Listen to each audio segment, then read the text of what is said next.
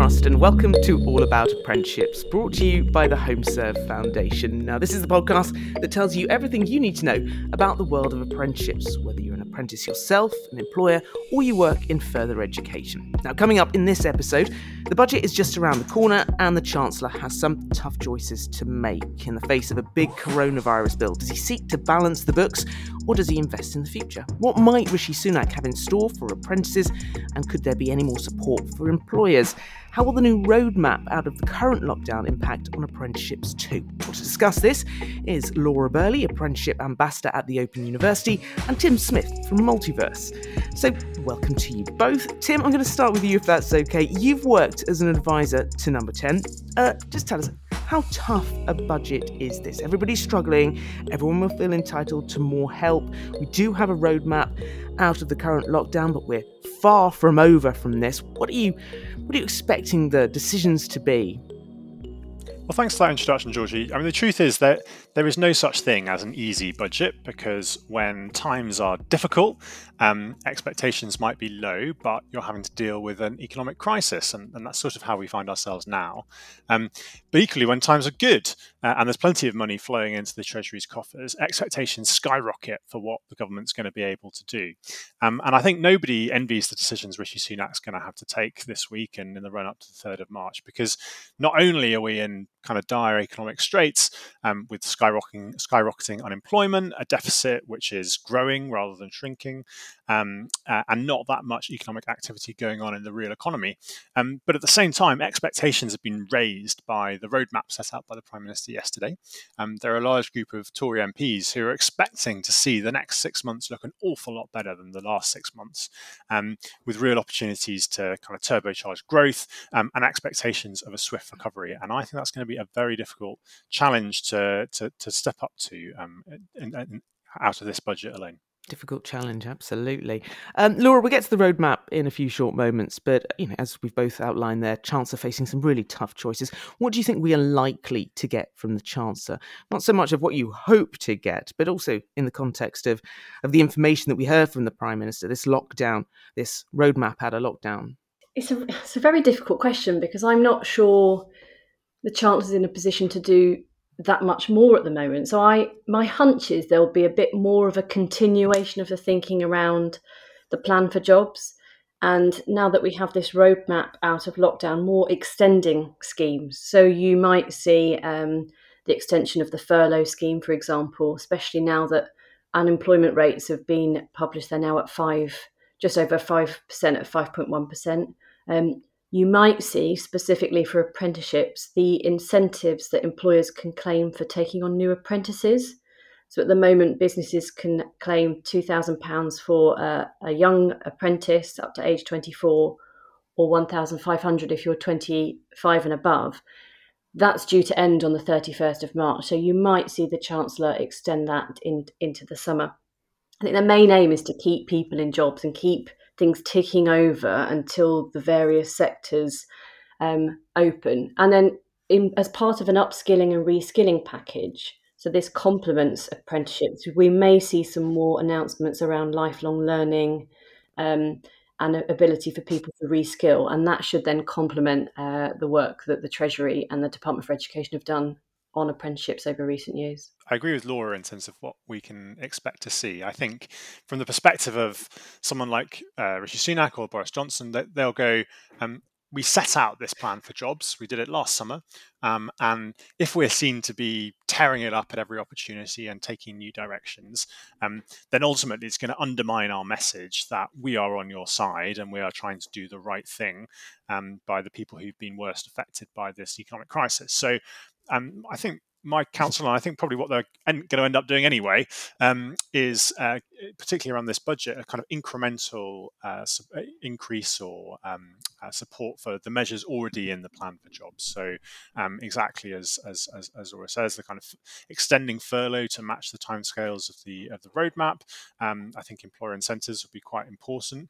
I think if they really took a step back, they would look at what are the impacts been of the plan for jobs so far, and if we look at the kind of three big schemes are around setting up Kickstarter, turbocharging traineeships, and more support for apprenticeships.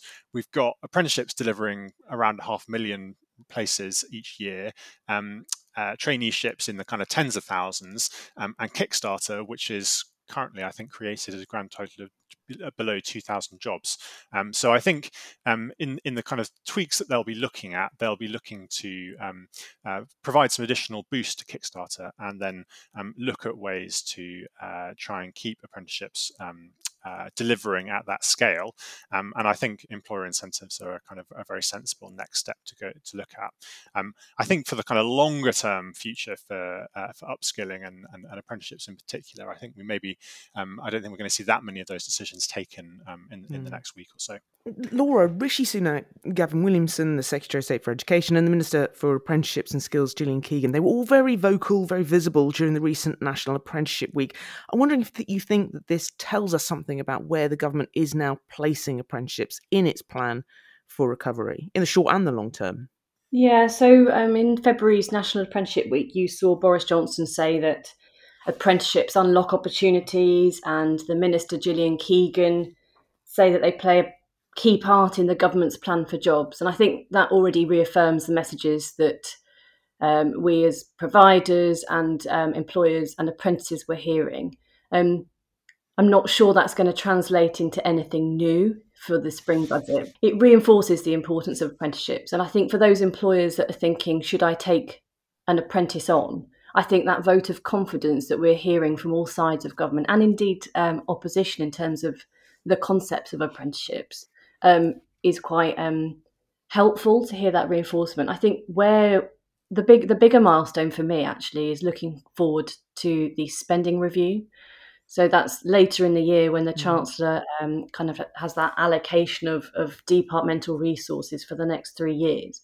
And I think that's the opportunity where the government will take stock. Hopefully we'll be out of lockdown by then. We're reassessing everything. Are apprenticeships working? Are enough young people doing them? And maybe that's when we might see a bit more of us being able to be bolder to say, maybe we could put your money where your mouth is, to your phrase, or think differently about it. But for now, I think it's kind of steady ship, status quo, and just keep ensuring that we are recruiting apprentices, because they're life transforming and they're connected to those sectors that we need the skills for.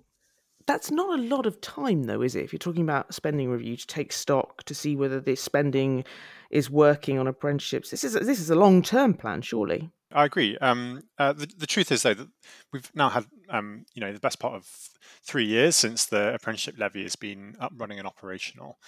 So I think from the government's perspective, they're in quite a good place to be able to review how money is flowing around the system, and where the next steps can be.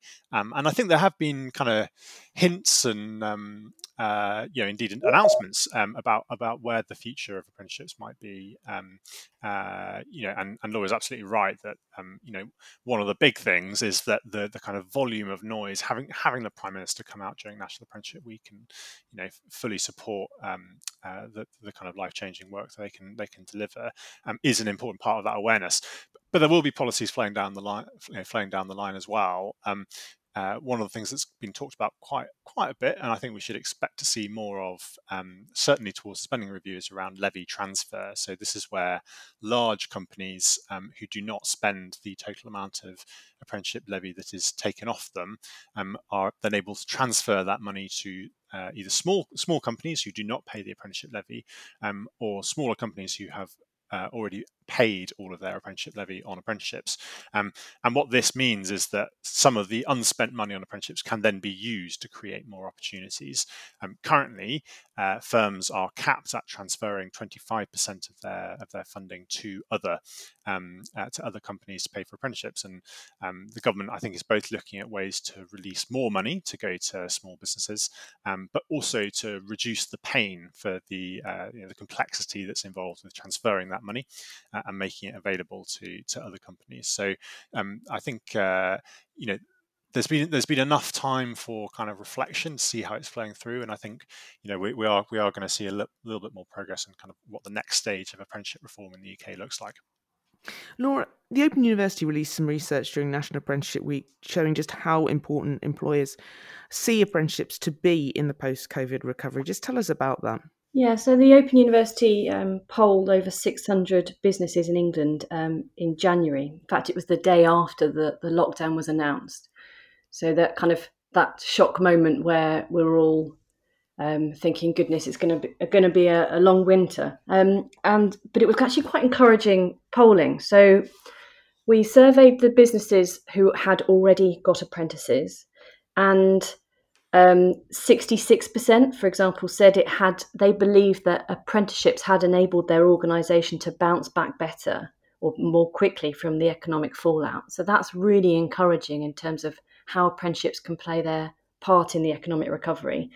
And actually 70% said that apprenticeships and work-based learning will be vital to their organisation's recovery. And when we asked the very same question last summer, only 50% of businesses polled said that. So I think, with the vaccine coming on programme and obviously now the lockdown easing plan, there is that growing confidence in work-based learning to help support the economic recovery. And then I think very encouraging, I'd say 72% of businesses surveyed said that they now plan to hire more apprentices in the next 12 months. And again, that compares to 61% last summer. So businesses starting to think about how apprenticeships can shape the economic recovery. That said, Georgia, I think what's crucial is it really varies in sectors. So only 48% of employers in the recreation, entertainment and arts sector said that they would feel comfortable taking on apprentices over the next 12 months. And that massively compares to over 80% in, say, digital and IT. So there's the hard-hitting sectors are going to be the ones that are going to be much slower to recover, and it's going to be very tough for them. Well, that is interesting, Laura, because I was going to ask you that apprenticeship starts are down 40% at the moment, according to the latest figures. So how long do you expect that we'll get back to what we were saying, sort of pre-pandemic level? How long will it take to get there? But I suppose, as you just pointed out there, it depends on the sector? Very much depends on the sector. And I think what we need to remember is actually apprenticeship starts at the lower levels. And also for younger apprentices were already declining pre-pandemic, and because of just a change in trends of how employers were using them.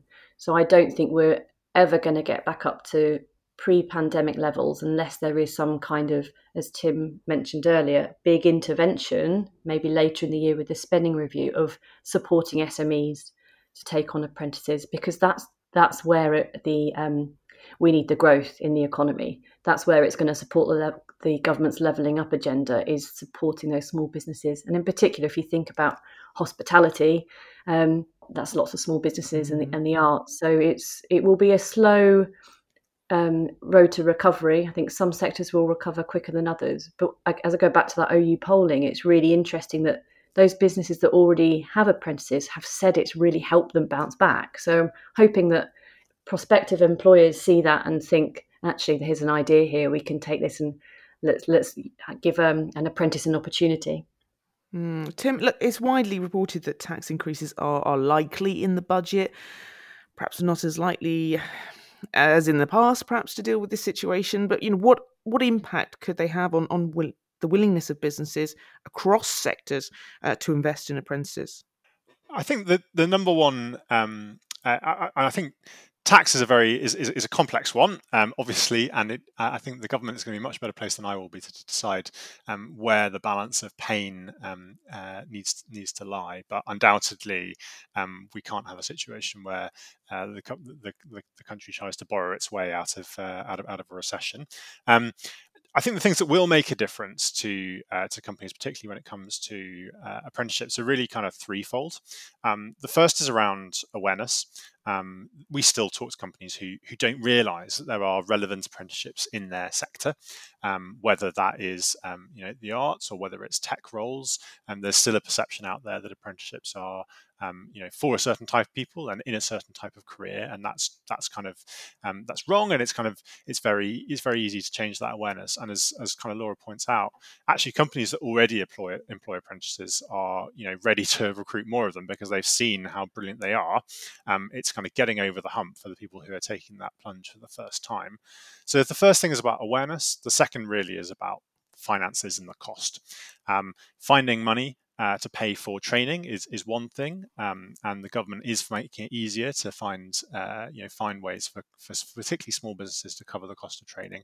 Levy transfer that I talked about earlier is one of those solutions, but there is also public money available to cover the cost for small employers.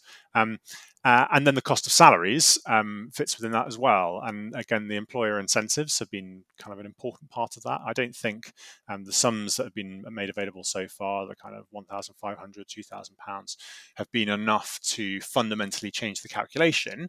But they have persuaded a number of companies to look at the calculation itself and think, actually, is this a scheme that I should be launching? So a kind of a big bang moment would involve making it easier for companies to cover the cost of the salaries of their apprentices. And then the final point, if the first was around awareness, the second is around finance, the third is really around pain. And how can you reduce the logistical challenges that companies face when they start an apprenticeship scheme? How do you make it easier to make sure that their employees are productive from the moment they start? Some of the admin around logging into digital systems, for example, is often talked about as being quite painful, but actually I think most people would say has improved over the years. And I think the government will be looking at all three of those issues as they look to kind of keep apprenticeships growing in the future, and really tackle this issue of declining numbers, particularly for young people. Tim, I do want to ask you quite a blunt question. What did you make of the Prime Minister's roadmap out of lockdown? I think it actually struck a good balance. One of the problems with previous announcements is either over-optimism, which has then led to people being disappointed, or kind of excessive pessimism, which has tried to, has seen by some people to kind of blame the public for some of the bad things that have been happening around COVID. And I thought, both in the style of the delivery and also in the substance, I thought some of those lessons have been kind of learned. And I actually thought, I particularly found myself looking through the graphics that were produced and thinking, actually, this is a hugely complex area, but it's been presented in a pretty straightforward way. I now know that I can plan in my diary that there is a good chance that come the middle of May, I will be able to go on holiday, and I'll be I may be able to go around the country and see my family in different parts of the UK, and that it gives me a huge feeling of optimism. But I also know that there's going to be a checkpoint in a couple of weeks' time, and if our recovery from the virus has not had enough, has not come along enough in 2 weeks' time, then I know that my holiday plans will have to be delayed. And that's an infinitely better place to be than where we've been for the last year, which is basically on any given weekend, we don't know if the lockdown is going to get better or worse. It's impossible to plan for the future. And actually, I just looking at my phone, the WhatsApp groups that I'm on for kind of stag do's and weddings that are coming up are suddenly alive with people who are able to go, actually, our kind of confidence that we're actually going to be able to get married this summer has gone from like 20% to 90%. And that is a pretty, that's an impressive feat for any Prime Minister to be able to deliver. So, I think it's some of the most positive news and most well delivered news that we've had for a long time. I think that's the thing. It's the ability to plan. So if you think what businesses need and have been crying out for, is certainty. So obviously we've had the Brexit and businesses not knowing how the negotiations are going to pan out there, and then obviously the uncertainty around the pandemic. What this roadmap gives the country is an understanding of when the different sectors will open, and from a business perspective and from an apprentice perspective, that's really encouraging, because we know then the different sectors and the different businesses are hopefully thinking, okay, if we're going to open this date, then maybe we can start recruiting for this person then. This is what our income's going to be. And that ability to plan, I think, will make a big difference to how people think about recruitment of apprentices. And I mean, it's important that you mention their apprentices themselves as well, because hopefully they need some encouragement. So hopefully these plans will give that encouragement, that confidence about future job prospects.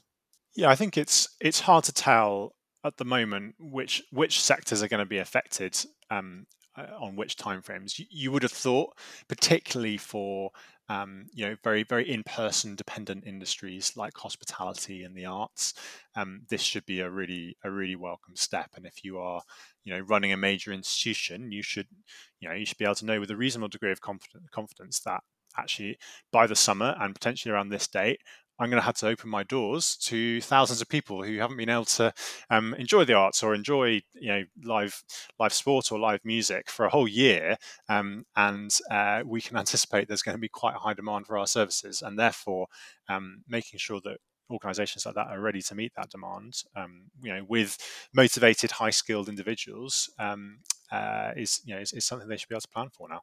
Is it as simple as to say once restrictions are lifted, numbers and interest in apprenticeships will go up? And is there a danger of perhaps complacency? Or is this something that we need to foster?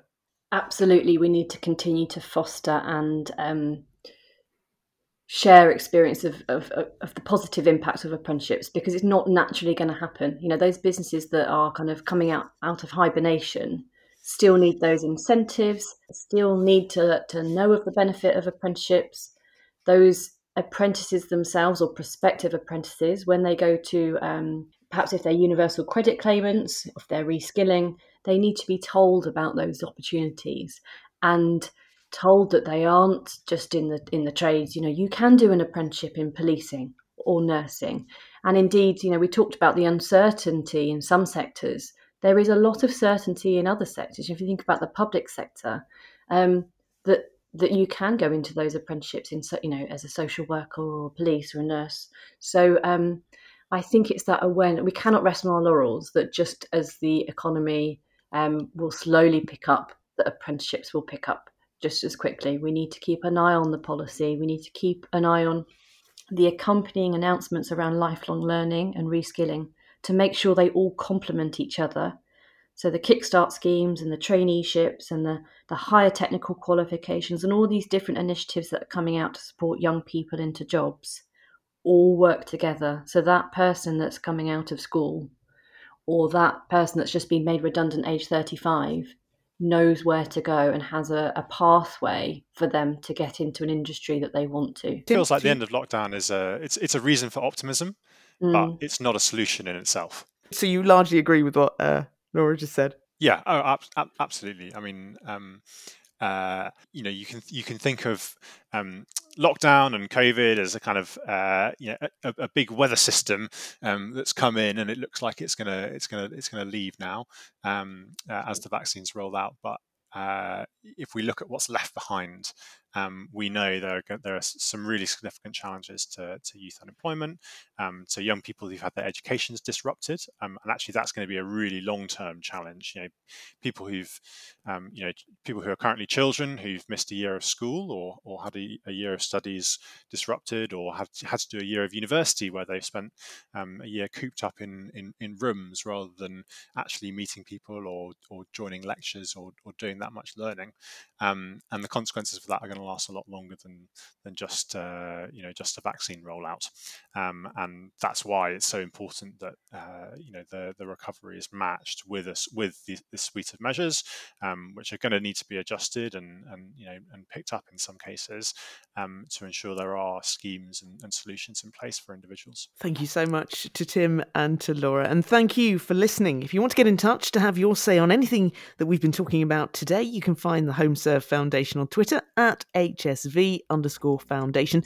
Just use the hashtag AllAboutApprenticeships. And if you've enjoyed this episode, please do leave a rating and hit subscribe wherever you've found this podcast, as it helps other people find us too.